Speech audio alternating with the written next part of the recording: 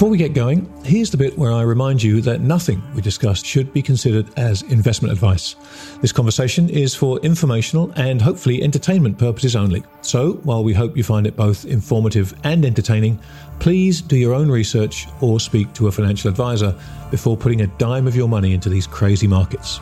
And now, on with the show.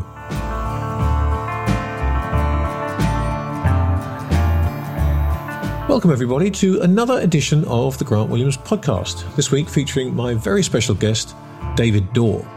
David's the founder and the CEO of Coro Global, and he's also the CIO of Dorr Asset Management. Now this was, for me, a hugely enjoyable conversation, and we dove into an awful lot of things. We dove into the world of distributed ledger technology, as David, who's a huge believer in DLT, explained why he thinks Bitcoin is soon going to be obsolete, along, according to him, with the vast majority of the other tokens, but that something hugely transformative will rise from the ashes. Now, David has a healthy skepticism about much of the crypto space, despite his being well versed in the technology, which is one of the main reasons that drew me to want to talk to him. And in this conversation, he lays out the reasons for his unwillingness to buy into the current narrative that it's Bitcoin that will ultimately be the last coin standing. Based on years of experience in fintech, David also explains why and how correspondent banks work and why they're so important to the crypto ecosystem. We also talk about Tether, and David explains why he believes it, like me, to be a gigantic fraud. And he also explains why he believes tokenless blockchains are the future. So, with all that being said, please enjoy my conversation with David Dorr.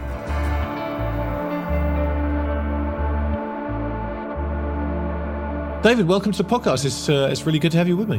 Thank you, Grant. Appreciate you having me on your show. Yeah, there's so much to talk about, and I'm interested in your background. I'm interested in your views on not just the macro world around us, but distributed ledger technology and the cryptocurrency space. But before we get into all that, just give people your background, because it's kind of varied and interesting, and I think it'll help frame the discussion nicely for people. Yeah, so I do have, thanks to just kind of a haphazard career, I have an unusual background that intersects with 25 years in capital markets on the global macro side, originally as a commodity trader, growing up as a teenager in the Midwest, that also dovetails or intersects with the financial technology space, which is more popularly known as fintech these days. And within that, that's the field that I've worked in. And as I like to say, I know a lot about a little. If you were to take me out of either one of those fields, I could barely tie my shoes. Yeah, it's good that, because Wall Street is populated with people who know a little about a lot. And it's far more dangerous, trust me. That's true. Let's talk about your finance background first, and then we'll get into the fintech stuff, because you're, like me, a macro guy, more or less. Yeah, that's right. So just kind of a little bit of history on it. Started off as a teenager trading commodities in the Midwest with my younger brother. And we thought that we were going to be maybe the next, Soros and Rogers. And we moved to Miami in 2001, originally to set up a global macro hedge fund. And it's kind of funny, if you were to look at our proposal and our pitch deck back then, it looked like two kids with crayons had put it together. Right. But we thought it looked cool. And coincidentally, around that same period, there was a growing asset class that was gaining interest on Wall Street, which was the secondary market for life insurance. And as we happened to be going out and presenting our new startup hedge fund to prospective investors, there was a financier that recruited us and said, "Hey, look, this is a cool idea, kids. Why don't you put that on pause for a moment? Come work in this industry. You can make some great money. The commissions are amazing. It's a new asset class, and there's some good opportunity." And this is a really important part of our career, because a lot of what you're going to hear with my perspective today comes from this unusual background, this kind of, departure outside of macro and into fintech in a different asset class. And so, of course, the first thing that my brother and I asked this gentleman, we said, well, what is the secondary market? It's the secondary market for life insurance, specifically, a very unusual asset class, a little bit morbid, if you will, because effectively banks were buying pools of life insurance policies and they're betting on when people are going to die. And that's just how it works. Yeah. So it was an interesting time, because at this point, that industry was, for the most part, unregulated.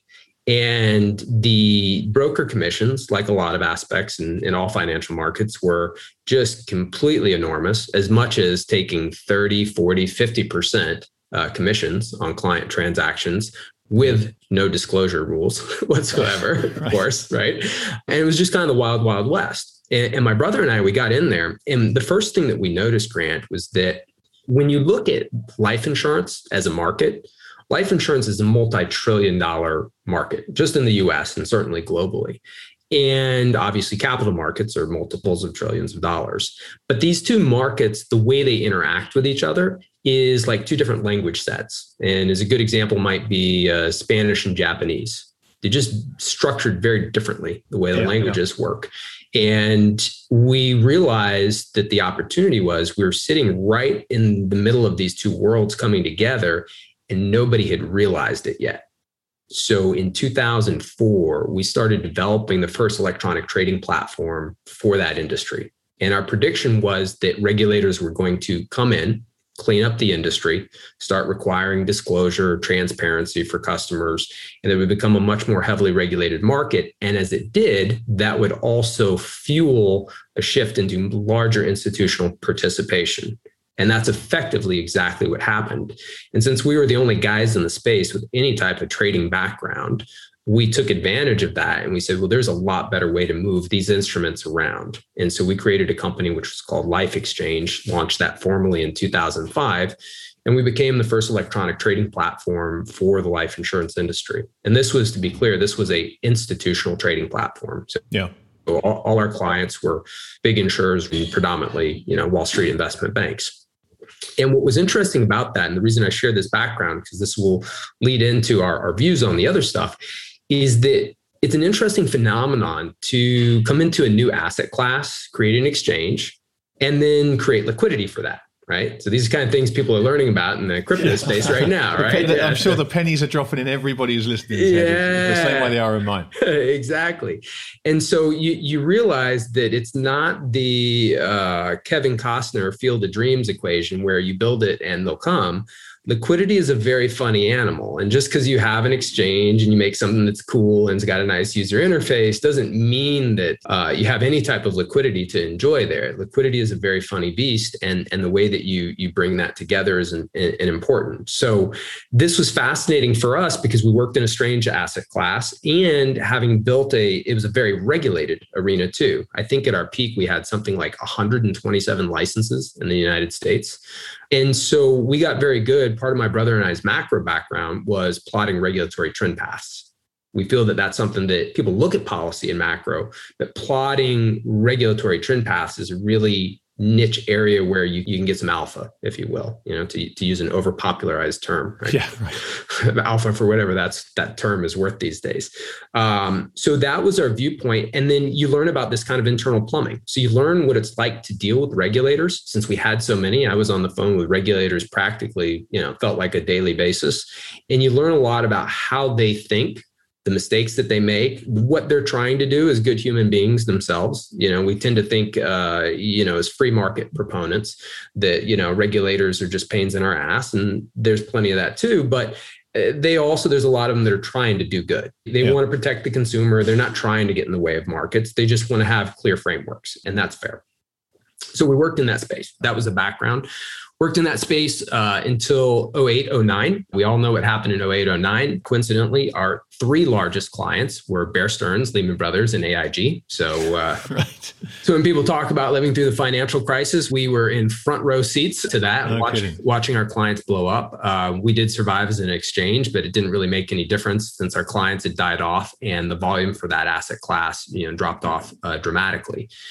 So we returned to our macro roots and we set up a multifamily office. That's Dorr Asset Management. That's the one that's been in Cayman for the last decade. Mm-hmm. And we serve primarily international families for Latin America. So that's the background, that context. So having been in macro, being in fintech, that's what led us, the same time we're setting up the family office, to have abundant curiosity when Bitcoin first came out. Yeah. And we felt that we had a better than average, we're not computer scientists, but we felt that we had a better than average understanding with how to dissect Bitcoin when it came out. And look, I wish I could tell you I was a clever guy that we just punted on Bitcoin and, then I'd have a 120-foot, yacht parked over there in the harbor, but I don't. And the reason for it is because we felt that there were some very, very key fundamental flaws, both technologically as well as economically. So that was the background. Well, we can jump into what some of those flaws. Well, look, there's so many places we can go with this. Yeah. That's why it's so fascinating. I guess let's go back to that reinsurance exchange, because as I said, as you're talking me through that journey, the pennies are dropping left and right in my head, and I'm sure everyone listening to this is recognizing exactly what you just laid out there. And when you come onto the crypto space, the beauty of Bitcoin is, I guess, its simplicity, right? It's not complicated. So when you talk about how you're not a computer scientist, the beauty of Bitcoin is you don't need to be a computer scientist to understand the design, to understand what it can do and the promise that it offers. I found that, for me, it came from my background in the precious metals industry. I recognized it for what it was immediately. But let's talk about those concerns and those potential flaws, because that's where, to me, the interest lies. I get the promise, I get the dream, I get the ideal. I've watched that ideal become less and less important, and the importance of number go up, becoming more and more important. Right. And so I'm always interested to talk to people like you who understand the technology, who understand what it's supposed to do, but have those concerns. Because look, there are any number of people I could sit and chat with that will tell me Bitcoin is the next big thing and it's going to rule the world and you need to buy something and all that. That's great. And there are plenty of venues that people can go to hear that. Mm-hmm. I'm much more interested in the people that say, yeah, that can happen, but here's the other side of that. So walk me through your journey with Bitcoin in particular, from the beginning, and then those flaws as you kind of dug into it, how you saw them arise. Yeah. So one of the first things that I always like to share with people is that I think that it's important, whether we're talking about Bitcoin or any technology, is to come back down to earth and the way that we would evaluate any technology. And the example that I always like to give people is that, look, Grant, if you and I whipped out our mobile phones right now and we were going to have a debate whose mobile phone was better, we'd just get on Google the specs, and either yours is better or mine's better. And that's the end of it. 1 year AMD's microchip processor is better. Next year it's Intel's, but there's not really a lot of debate in the technology community about those things, from headphones, microchips, or anything else. However, it's incredible that conversation is not taking place and has not been taking place hardly at all in the crypto space. And there's a lot of reasons for that, I believe. But the first thing that we did is we said, well, let's look at this. When I criticize Bitcoin, the way that I frame it, because I'm sure I'll get a ton of hate mail and tweets and everything else. If you don't, let me know. I'll send you some. Please. I would feel bad if I'd feel bad if I didn't, because I'm super critical of Bitcoin. And I'm going to break down why.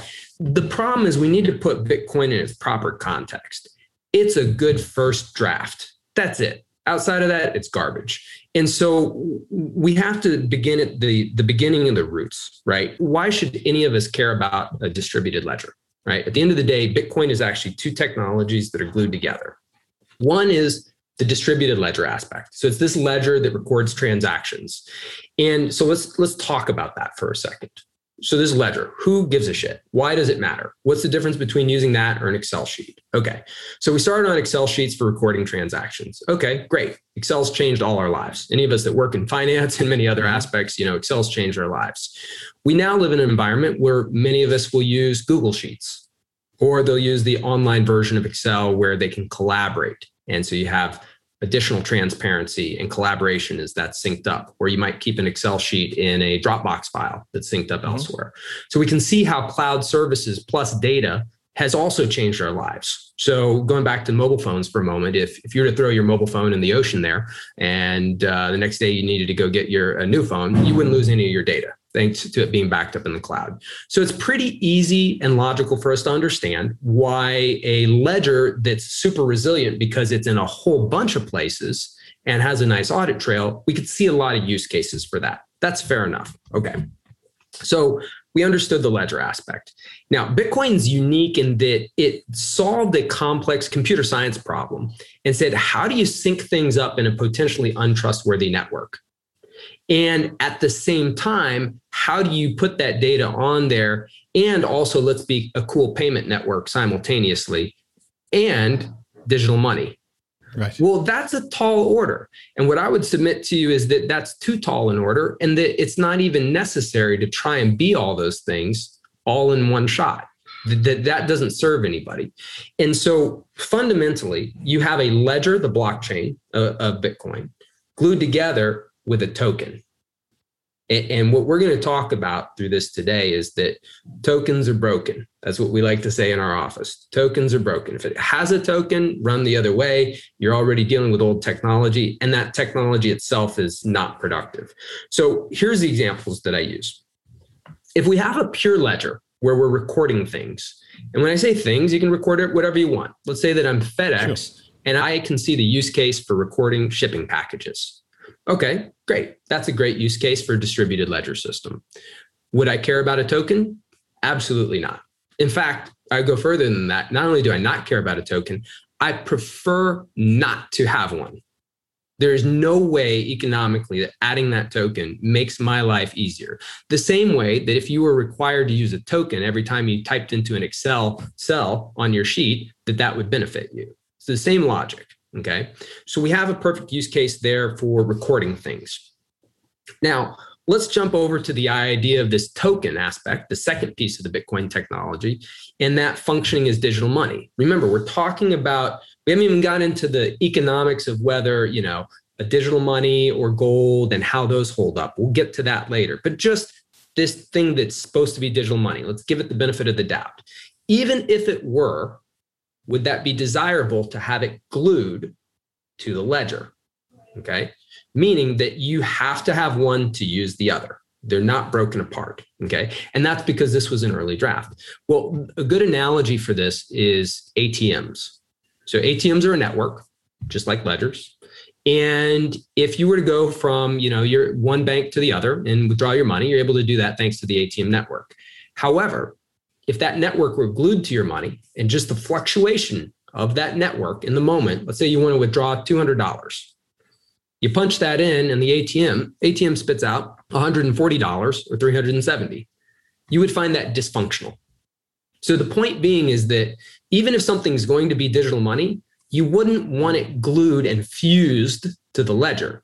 You might want to record it on the ledger, but you wouldn't want it fused to the ledger. So it's like a conjoined twin. And our first observation from day one was that that's not functional.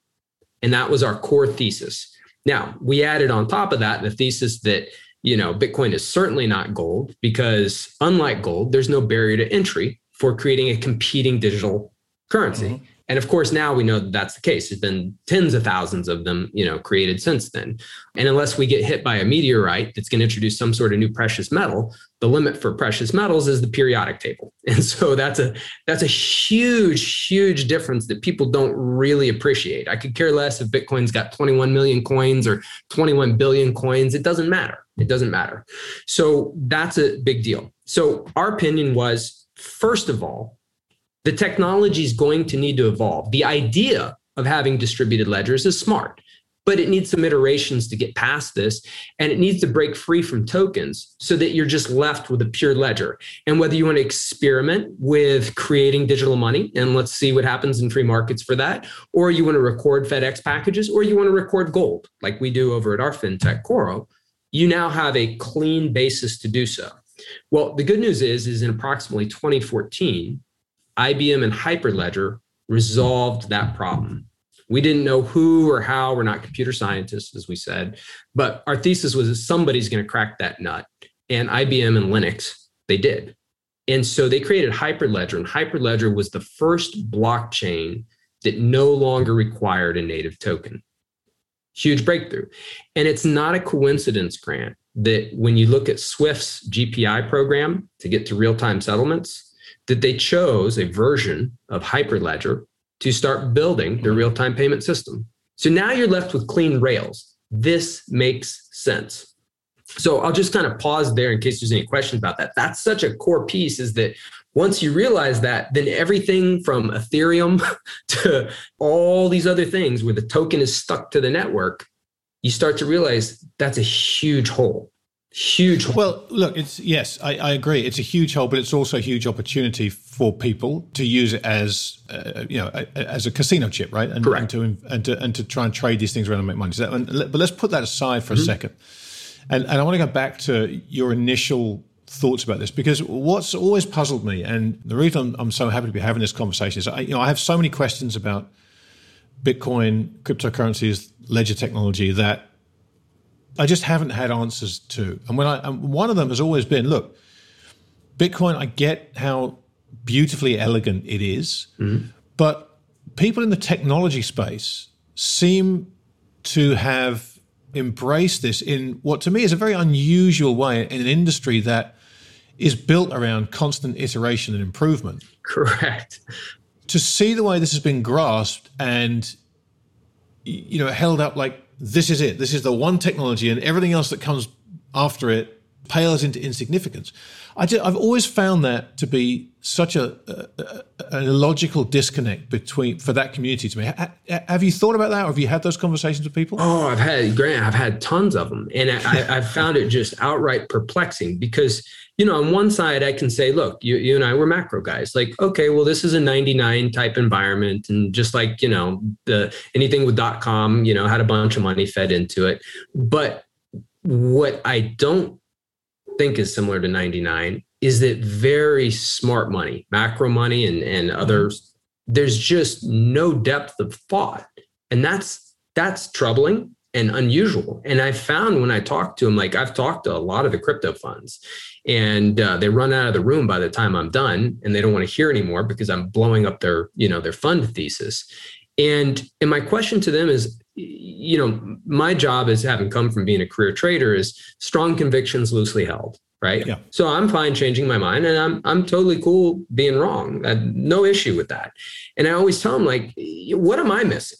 I feel like the dumb poker player at the table, right? That must be the sucker, because if you don't see him, it's got to be you. And every time I prod these guys to explain themselves in the tech, it just completely falls short. Not 1 in 100 that I've spoken to actually even understand the tech at all. It's wild. Well, look, I put this down to, in my head at least, the fact that finance and DLT are two very different languages. Finance and technology, let's broaden it out. Yes. Finance and technology are two very different languages, and it's tough to be fluent in both. Yes. And unfortunately, one of the big things about finance types, in my experience, is they don't like to not appear to know what they're talking about. True. Right? It's something that culture is such that people are very reticent to say, I don't know. Let me get back to you on that. And I found that to be true all over the world for the best part of 4 decades. Mm-hmm. Not that inherently there's anything wrong with that. It's just that's the culture, right? Yes. But when I look at the technology side of this, I also am struck by the fact that the technology guys have no real understanding how the finance industry works. Because it is arcane and innovative at the same time. It's filled with regulations, it's filled with rules, it's filled with complex rules about how the game is played. Yes. That when you look at these two sets of people coming together, you have a group of brilliant technologists who have come up with this new technology. They take it to Wall Street, they bring all the expertise with them, but what they run into are a group of people whose expertise is making money for themselves. That's right. And their clients, right? That's their expertise. That's right. And you are taking a group of people who are brilliant but naive in a field. Mm-hmm. You're bringing them into that field, and you are given the keys to the kingdom here, and that you can actually make yourself extremely rich by exploiting this technology and the people who are creating it. And no one really knows what you're doing except other finance types. And that's kind of the way I've looked at this. And that's not to say everybody in finance is up to no good with this. Not at all. I've got some really good friends of mine who are very serious about this. And I know they don't do these things lightly. Mm-hmm. But I've always felt that there is this bridge from one to the other that once you cross it, you're not in Kansas anymore, Doc. Grant, you nailed it. I mean, I don't think you could have explained it better. I completely agree. So let's walk through that, because that kind of brings us to the evolution of Bitcoin in particular, and how it has captured the imagination, both back in 2017, which was a classic sign of Wall Street driven speculative mania. Yes. To today, which is different in some ways. It's more mature. Obviously, technology is more mature. The understanding of it's more mature. But once again, what we've seen between December last year and today is another similar speculative driven bubble that feels even more driven by, I'll say Wall Street for as an adjective to describe the people who are pushing this thing higher. How have you seen that evolution take place, and what are your thoughts on it? I think that, so one of the things that was the same timing as 2017 was that was the year of the initial coin offerings, which was a bonanza. And that was just a license or non-license to steal. Completely bananas, completely bananas, period. People raising money left and right, justifying all these strange projects and tokens and everything else. And, we looked at that same thing and just said, wow, this is really getting out of control. If it looks like a duck, quacks like a duck, it probably is a duck. There was never a doubt in our mind that they were securities. I mean, we just looked like I don't even know why that was so hard for everybody else to come around to that conclusion that they are now. What's interesting that started in 2017 and has now taken on an extraordinary life of its own is that the marketing techniques that were coming out of 2017 pushing these ICOs was typical social media. We're going to do an airdrop for a coin, and we've seen a lot of that stuff since. But you're now seeing there's full-blown bot farms that just crank this stuff out. Fake, Twitter accounts and social media accounts and everything else intertwined. It's actually extraordinarily sophisticated, organized crime involved these days, more so than 2017. And I'll give you a great example of this. The best one that's recent and will be familiar to everybody listening is NFTs. And here's what I want you to think about. I want you to think about from the first moment that you heard about NFTs to the moment that everybody in your circle had heard about them. And I bet you it was like that. 15 minutes. Yeah. 15 minutes. Exactly right. I thought the same thing. What a fascinating phenomenon. That's not an accident. That's extraordinary coordination that did not happen by chance. That was not just, it went viral, in popularity and media picked up. That was an orchestrated, coordinated thing. And I think that that's very dangerous. I think that people should be paying very close attention to who's doing that, why they're doing it, and so on. So that's a big difference for me, versus the 2017, period. Well, let's talk about that a bit more, because it is interesting, right? The NFT thing, I don't want to say it came and went, because it's obviously very new technology, but you're right, that popularity blew up, and the Beeple piece and all the NBA Top Shots and all this stuff that was going on was, you couldn't avoid it, right? That's you right. could not avoid this stuff. It was in your face no matter where you looked. Now, when you talk about the organized crime aspect of this, I find that interesting because I've recently written a report on Tether, and we'll come on to Tether in a minute. I think of that as disorganized crime. Yeah. But it's interesting that those words are triggering words for many in the crypto community. It's an easy pot shot to take, right? And the answer is always, well, how much organized crime is using euros and dollars, and it's totally justified. I get it. Yeah, I get it.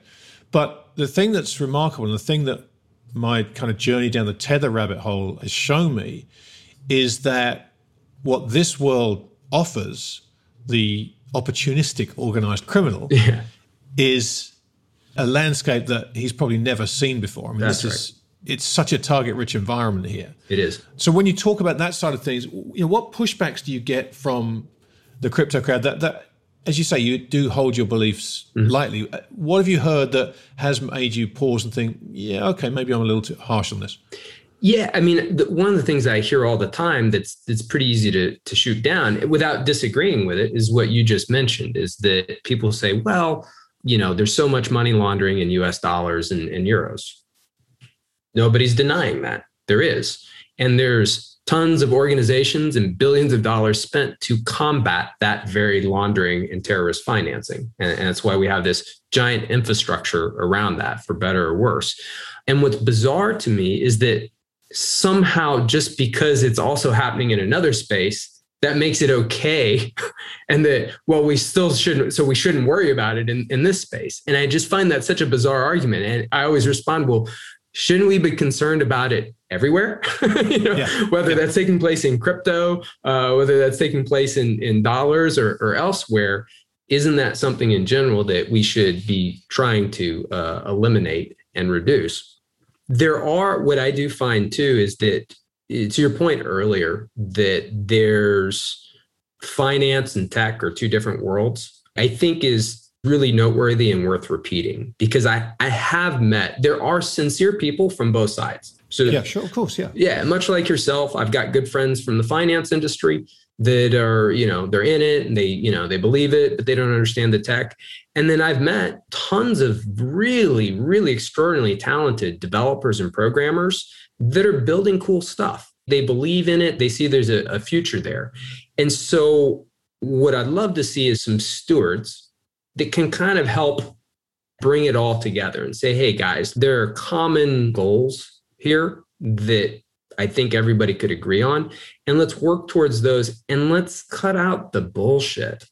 Right. This event we just had in Miami, the Bitcoin conference there, I don't even know where to start. What a circus. What is just a complete circus. And I don't know. Just crazy. Well, it's funny when we talk about this, it being fertile ground, the reason for that is, it was interesting when you talked about the reinsurance business in its early days, you described it as the wild, wild west.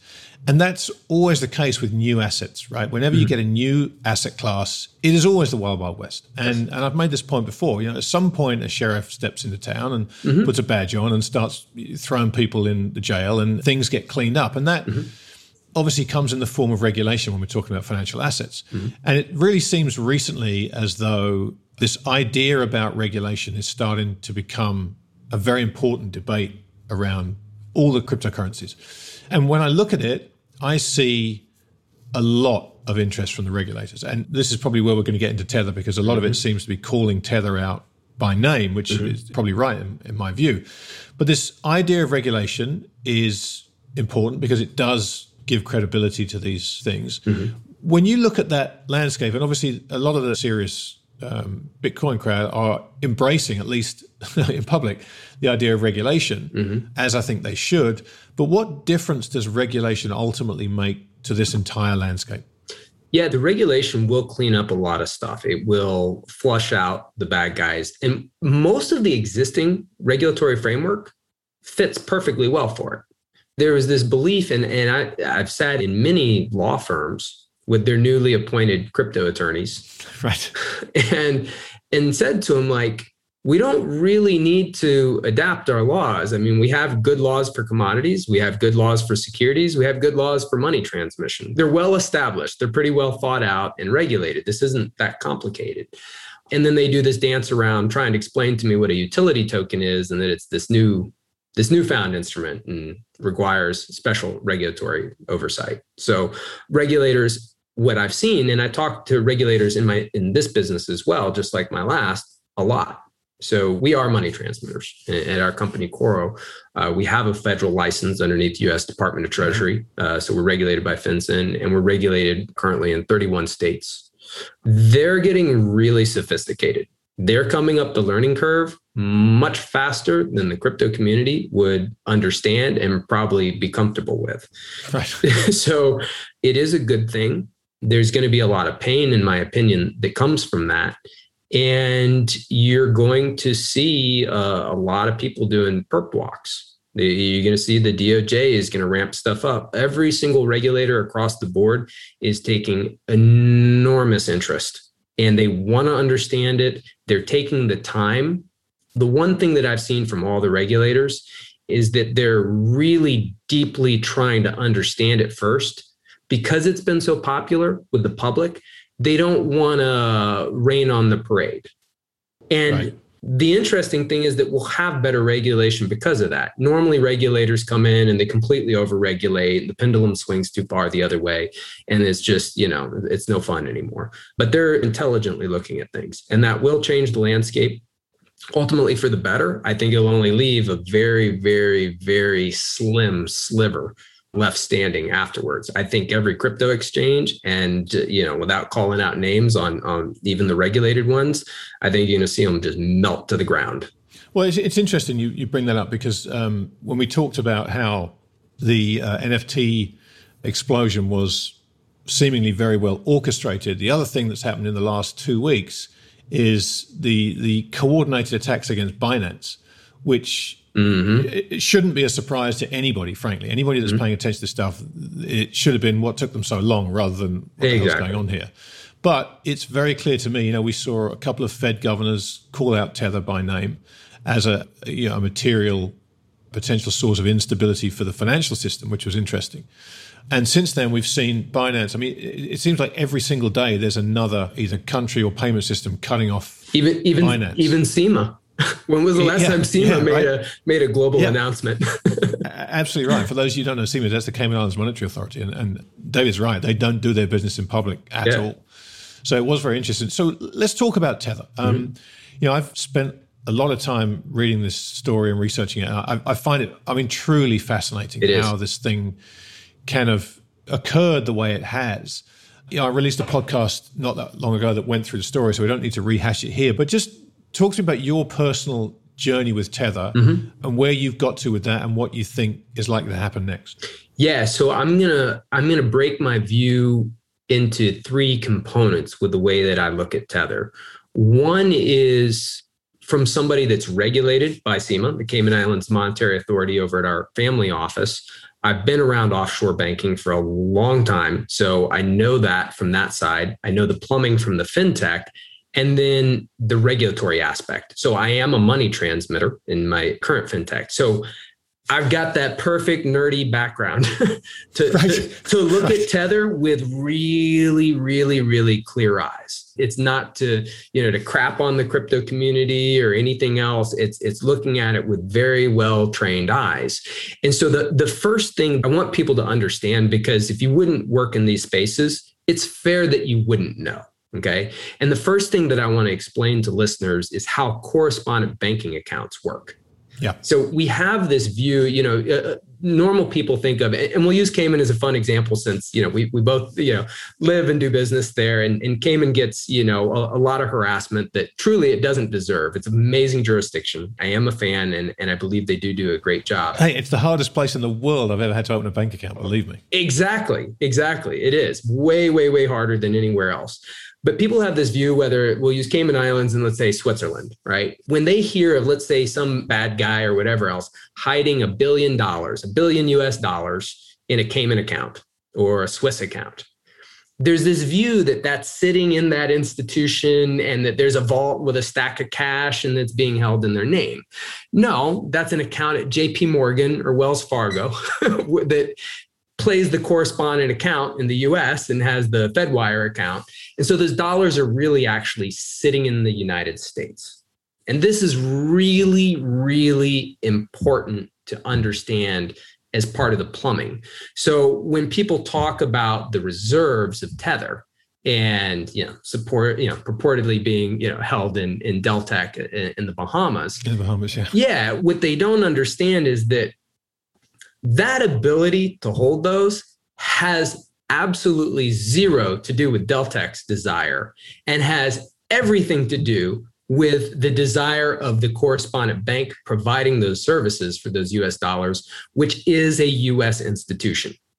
That is a US institution in the chain. And even if they use some intermediary bank and a Deutsche in between, somewhere there's a US bank at the end of that chain holding that with responsibility to see who they're providing services to.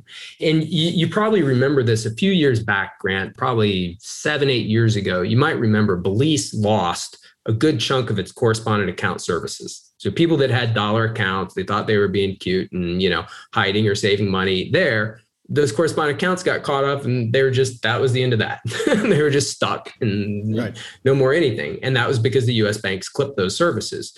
If you're a big bank, a US bank that provides correspondent banking, that's a high risk, low margin business. And another way to translate that is you don't have risk appetite. And you're only going to provide that service to another bank that does an exemplary job of doing compliance. And you're going to do pop audit checks on that all the time.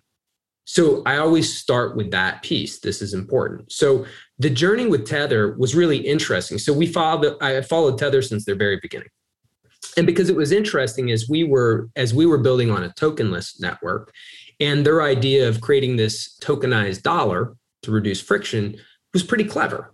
I mean, it was a good idea. It was a good idea. It was a pretty clever idea.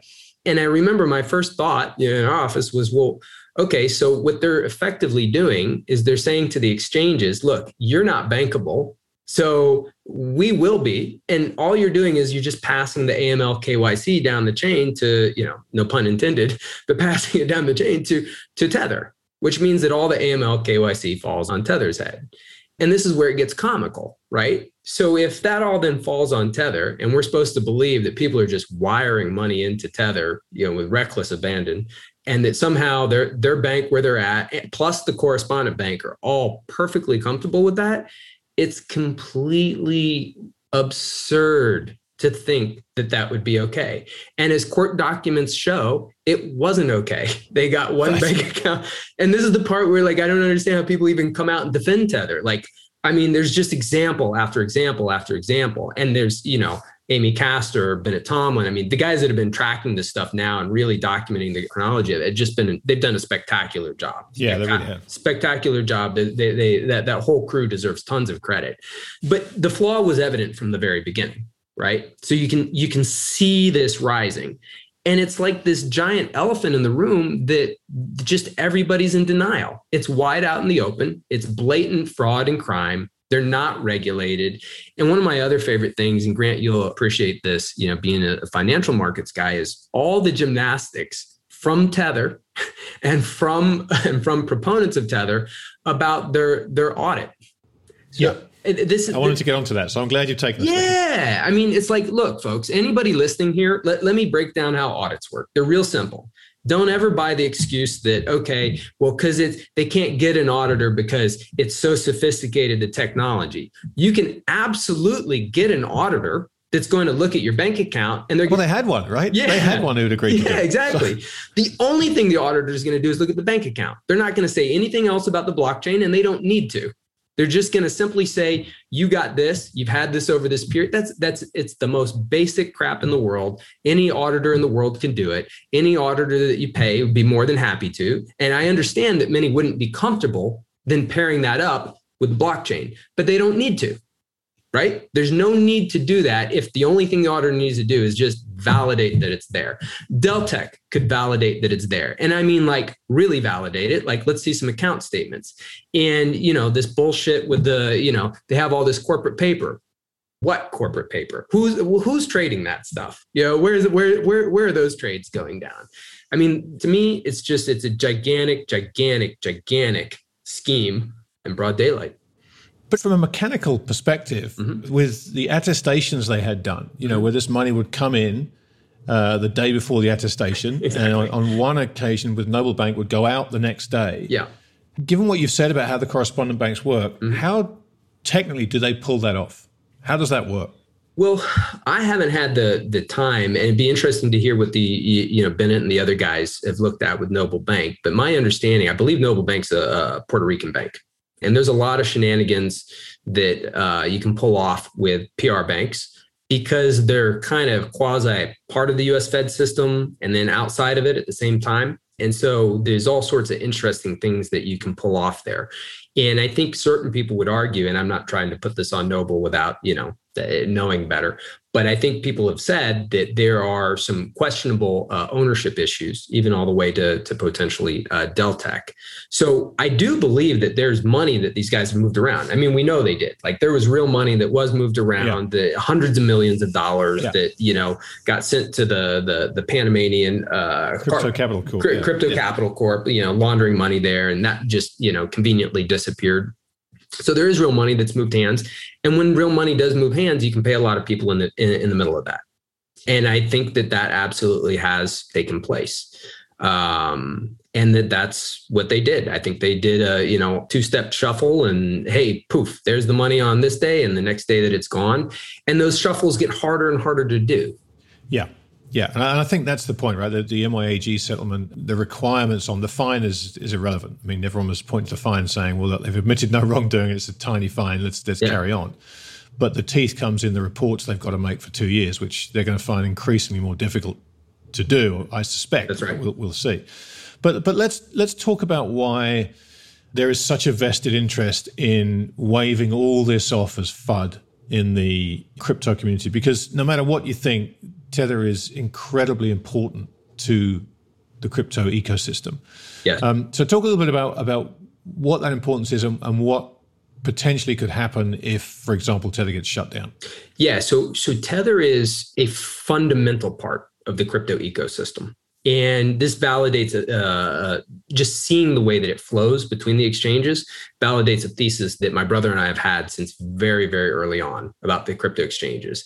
And that thesis is that there is most likely an incestuous relationship between nearly all of the crypto exchanges. And one need only look at the convenient way that the USD-USDT pair remains at parity. It makes no sense.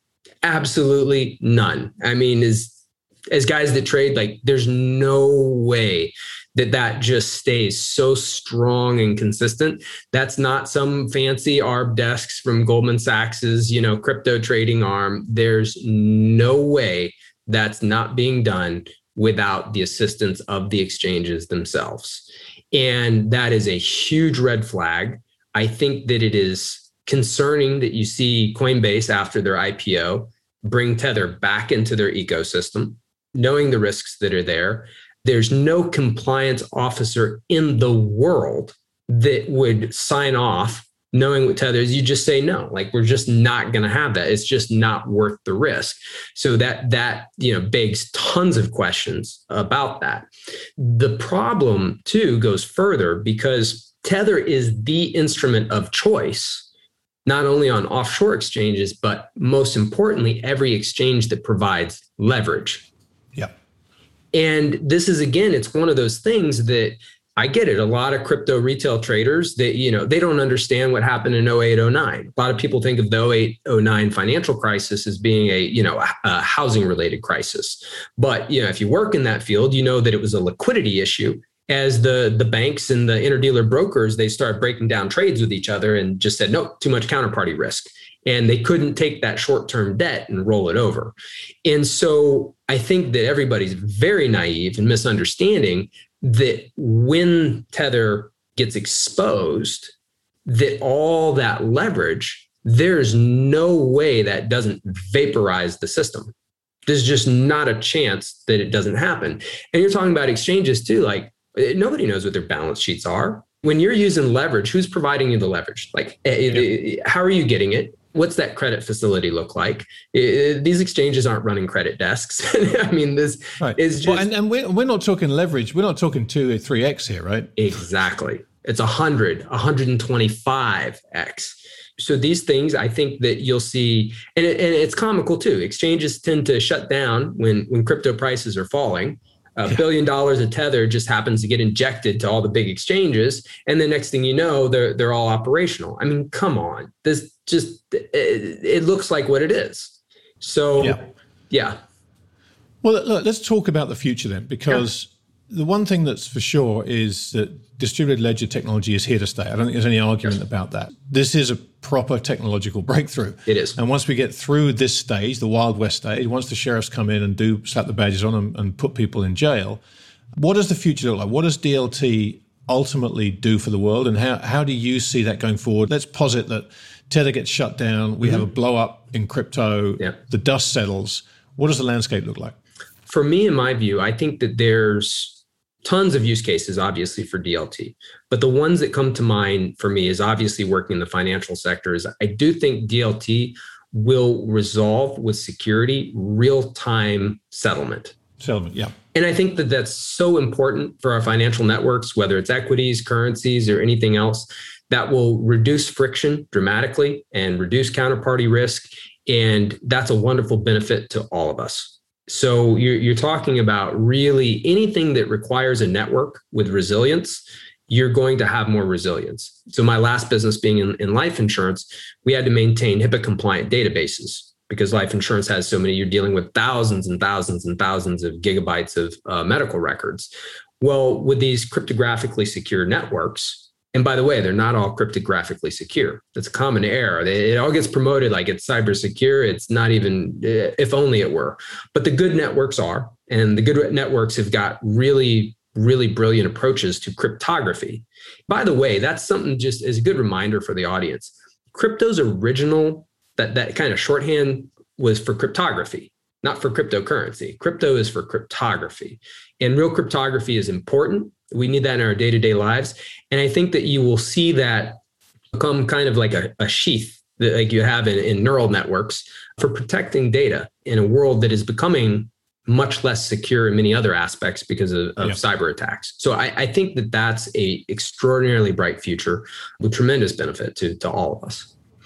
And with the cryptocurrencies, you talked earlier on about how you see most of them just vanishing. Yes. What comes in their place? Do Bitcoin and Ethereum survive, or do they end up in a kind of in-house squabble about forks and the paths they're going to take and something else emerges in the rubble? How do you see those, the two main kind of bellwethers? I see that they could have a good future, just like a good pair of Air Jordans from the 90s. Like they could have value and maybe a lot, but more as a collectible, almost more as the NFTs are being positioned these days than as any type of useful tool. I think that newer networks that have broken away from tokens will offer much, much, much, much, much more value than what you're seeing now. And by the way, there's another interesting piece with that. Like when we talk about just the crypto trading, one thing that's really important for people to understand, just as we were talking about correspondent banking and everything else, is specifically with crypto, it's important to evaluate crypto from an on-chain, off-chain perspective. And nobody wants to talk about that. The exchanges don't talk about it. All the hype folks out there don't want to talk about it. But on-chain means a transaction can take place on-chain. I have my Bitcoin wallet. I want to send you a Bitcoin to your Bitcoin wallet. Okay, well, Bitcoin can only process on-chain 3 to 4 transactions per second. And, like the network we use is capable of 500,000 transactions per second. I mean, there's nothing to do there. And that's why all the crypto transactions that you see, 99.9% of every single crypto trade is taking place off-chain, which means it's back in a centralized database, just like a regular stock trade. So there's nothing interesting about it. The whole use case just completely, it's non-existent. So I think that that's a big deal. And unless they somehow miraculously resolve that, and I don't think that they will, and I don't think that they should, they'll just be digital collectibles. Like it doesn't make sense. Tech should iterate. That's what tech does best. The reason we have crappy banking rails right now is because it's a patchwork over 37 years just in the United States of just tech patched on top of old tech. And now, thanks to breakthroughs like DLT, there's actually a viable breakthrough where you can start fresh, but there hadn't been previous. And so you get a bunch of patches. So putting these, as people like to call them with cool names, these layer 2 protocols and all this other garbage, like why go through that brain damage? Like there's tons of better tech, tons. Bitcoin's over a decade old. Your phone's not 10 years old, right? Right. So why are you going to use a 10-year-old blockchain? And in fact, the future is not even blockchain. There's other network types of DLT that are just far, far, far, far better. Well, give me some examples, because now you're taking me to places that I haven't experienced. So one of the breakthroughs for us personally, when, as I'd mentioned, when we saw that Linux and IBM had created the first tokenless network. We saw that as a big breakthrough for DLT. And you'll notice I'm intentionally using the word DLT, distributed ledger technology, rather than blockchain. And they get used interchangeably in the press and everything, but we need to think about it as DLT is an umbrella term, distributed ledger technology. Blockchain is just one type. And underneath blockchain, we have Bitcoin, Ethereum, then Hyperledger. So you could even see them in that order. So Bitcoin with a token glued to the network, Ethereum with a token glued to the network, but also adds some smart contracts, some very cool things, real contributions. So to be fair, these are real technological contributions. We just need to put them in the right context. So then you have, like I said, Hyperledger. So that's the blockchain side. Well, there's a whole nother branch of DLT, which is called directed acyclic graph. IOTA was an early example of that. Byteball was another one. And then the one that we happen to use, which is just fascinating, and not to talk our own book, I think people should look at it independently because there's a lot of use cases for it, is called Hashgraph. Yeah. And Hashgraph is just, it's extraordinary. It's invented by a brilliant computer scientist named Dr. Lehman Baird. And when we came across it, we spent nearly a year doing due diligence on it and dissecting it. And, without any embellishment, my personal opinion was that this guy had the equivalent of an E equals MC squared moment in computer science. It was a big leap forward. And there'll be others. There will absolutely be others. But that's why, here's the analogy I use, Grant. Let's use the example of Blockbuster and Netflix, right? So we know that Netflix kicked Blockbuster's ass in the DVD space. Right. That was the technology place where there was the transition to Netflix with the mail-in DVDs. And now we know Netflix today. And Netflix won. But if we could jump in a time portal and take Netflix as we know it today with this incredible high definition streaming content, and we could jump in this time capsule and go back to the 90s when Blockbuster was on every corner with their VHS cassette tapes, right? And we drop that back in time, how fast would Netflix kick Blockbuster's ass? In a day. Just that gap between the technology is so huge. There's not even the middle ground of the DVD, right? It's high streaming is just wow versus a crappy, VCR. Well, this is what I try and educate people on, is that that's effectively what's taken place in DLT that people aren't paying attention to. What exists today, technologies like Hashgraph and others, are effectively high definition streaming. And then you're looking at Bitcoin, which is a VHS cassette tape. So it's just this dramatic arbitrage there in understanding that Silicon Valley and Wall Street are just overlooking. But again, that comes back to the idea that Hashgraph, you can't make money trading Hashgraph the way you can Bitcoin, right? And that brings us back to that whole idea about Wall Street taking this great technological advancement and doing what Wall Street does, putting it through the Wall Street machine, turning it into a security, a tradable security, and everybody making an awful lot of money out of it, and the poor public getting sucked in at 20,000 back in 2017 and 60,000 this year. Listen, before we wrap up, and I've thoroughly enjoyed this, David, I have to say, I want to just pick your brain, and I hate jumping around on this, but something I wanted to ask you about, and that's MicroStrategy.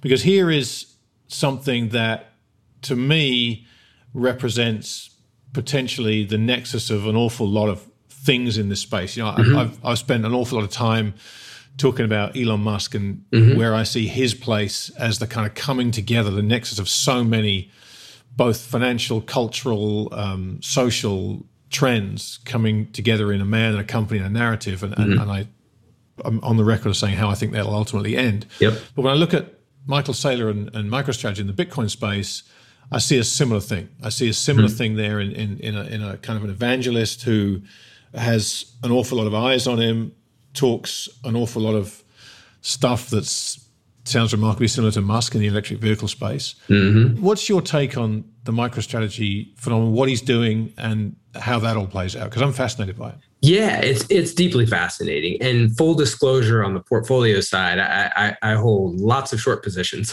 on MicroStrategy. Okay. Right, good. So, yeah, I mean, you have to give the man credit for his evangelism, and he's all in. I mean, to a degree that I just is admirable. At least I think that he's been drinking a lot of his own Kool-Aid. And he believes it now at this point. And I wasn't so sure that that was the case early on. I didn't necessarily feel that. Like, I felt that he was exploiting the wave and like, okay, cool. Let me take my sleepy stock that hasn't had a nice, bump since the last cycle, right? When he also got in trouble for some things there with the SEC. I think MicroStrategy will absolutely get roasted. And I think in 24 months, I don't even think it'll exist. I think he's going to blow up the entire company. And I think that speaks to a whole bunch of interesting things as well. So I've heard your stuff with Elon, and I completely concur with you. I love your thoughts on it because you look at it very kind of 5-dimensionally in all these aspects. I try. It's tough to find that fifth dimension sometimes. It is. But you do a great job kind of pulling those elements together to look at it. And yeah, I think that we're going to have to reflect as a society on like, what are we doing? Like, where are the board of directors for MicroStrategy and all of this right now?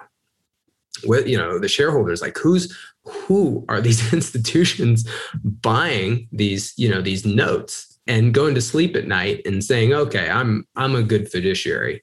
It's mind-boggling. But again, we've seen these things in the past. That's not completely outside of his historical stuff. But yeah, I think that MicroStrategy doing that is completely insane. I mean, even if you believe that Bitcoin was good, to go and do something like that with your treasury and then issue more stock. And I mean, I think he's done. I've lost track about it. Frankly, I think he's done three note offerings now, and now he's got a shelf offering for $1 billion. Yeah, I mean, just extraordinary. I read a great piece recently by Doomberg on Twitter talking about how the end game, as he viewed it, was this is great. Ultimately, Saylor will pledge all his stock as collateral. Yeah. Walk off into the sunset, and more power to him. I mean, that would be one of the greatest heists of all time if he can pull that little one off. But I suspect he better look behind him if he tries that. Yeah. Well, David, listen, this has been absolutely fascinating. I've thoroughly enjoyed the conversation. It's so good to speak to someone who is very pro the space, but like me has questions and criticisms of it. And I think there should be a lot more of that. Just tell the listeners where they can follow you, hopefully not send you hate mail. Give them 2 different addresses, an individual one for the hate mail. But I think everything you've said, even though it's critical, you're not shooting from the hip. You've spent a lot of time and work on this. And my only hope is the people that found what you said to be problematic or distasteful actually take the time to listen to the thought behind it and hopefully engage you and try and get some comfort around the areas you disagree in. So to tell people how and where they can do that. Yeah, absolutely. So the best place to find me and take jabs at me or say hello or anything else is you can find me. I'm on Twitter. My handle's David Dorr, DavidDorr. Super easy to find me. And so our company website, our fintech company that I run is called Coro Global. And you can look us up on the internet. It's coro.global, GLOBAL. And you'll find everything about Coro's 2 R's, right? 1 R, CORO. Oh, 1 R, I beg your pardon. Yep. Yep, that's it. And love to engage with folks, always interested in different opinions and perspectives. And I hope we can all come together as a community and stay away from the Kool-Aid and build a better future together. Fantastic. David, thanks so much for your time. I've really enjoyed this. I hope we can continue this conversation at a later date because it's going to unfold rapidly from here, I suspect. Absolutely, Grant. Thank you for having me. Enjoyed it as well. And I hope to see you down in Cayman soon. You're welcome. Take care. See you soon. Take care. Cheers. Well, I promised you an entertaining conversation, and I thoroughly enjoyed that. I always find it interesting to speak to people that understand this new frontier of technology and are skeptical about it, because that's where I naturally find myself. I'm a skeptic about a lot of things. I'm still waiting to be convinced of some of the things that many of my peers are currently convinced of, and talking to people like David that have a greater understanding of the technology than me just reaffirms the reasons for my skepticism. I still don't know how this all plays out. It's conversations like this that help me try and figure it out and help me get a framework which will make me understand which way the coin is liable to land. But I think it's invaluable to have conversations like this with people who understand the technology and who remain skeptical. So I hope you've enjoyed that. I'll be back again soon with another conversation. I will see you then. Thanks for listening.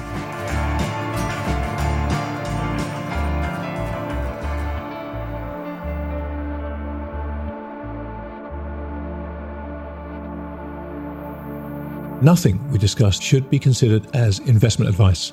This conversation is for informational and hopefully entertainment purposes only. So, while we hope you find it both informative and entertaining, please do your own research or speak to a financial advisor before putting a dime of your money into these crazy markets.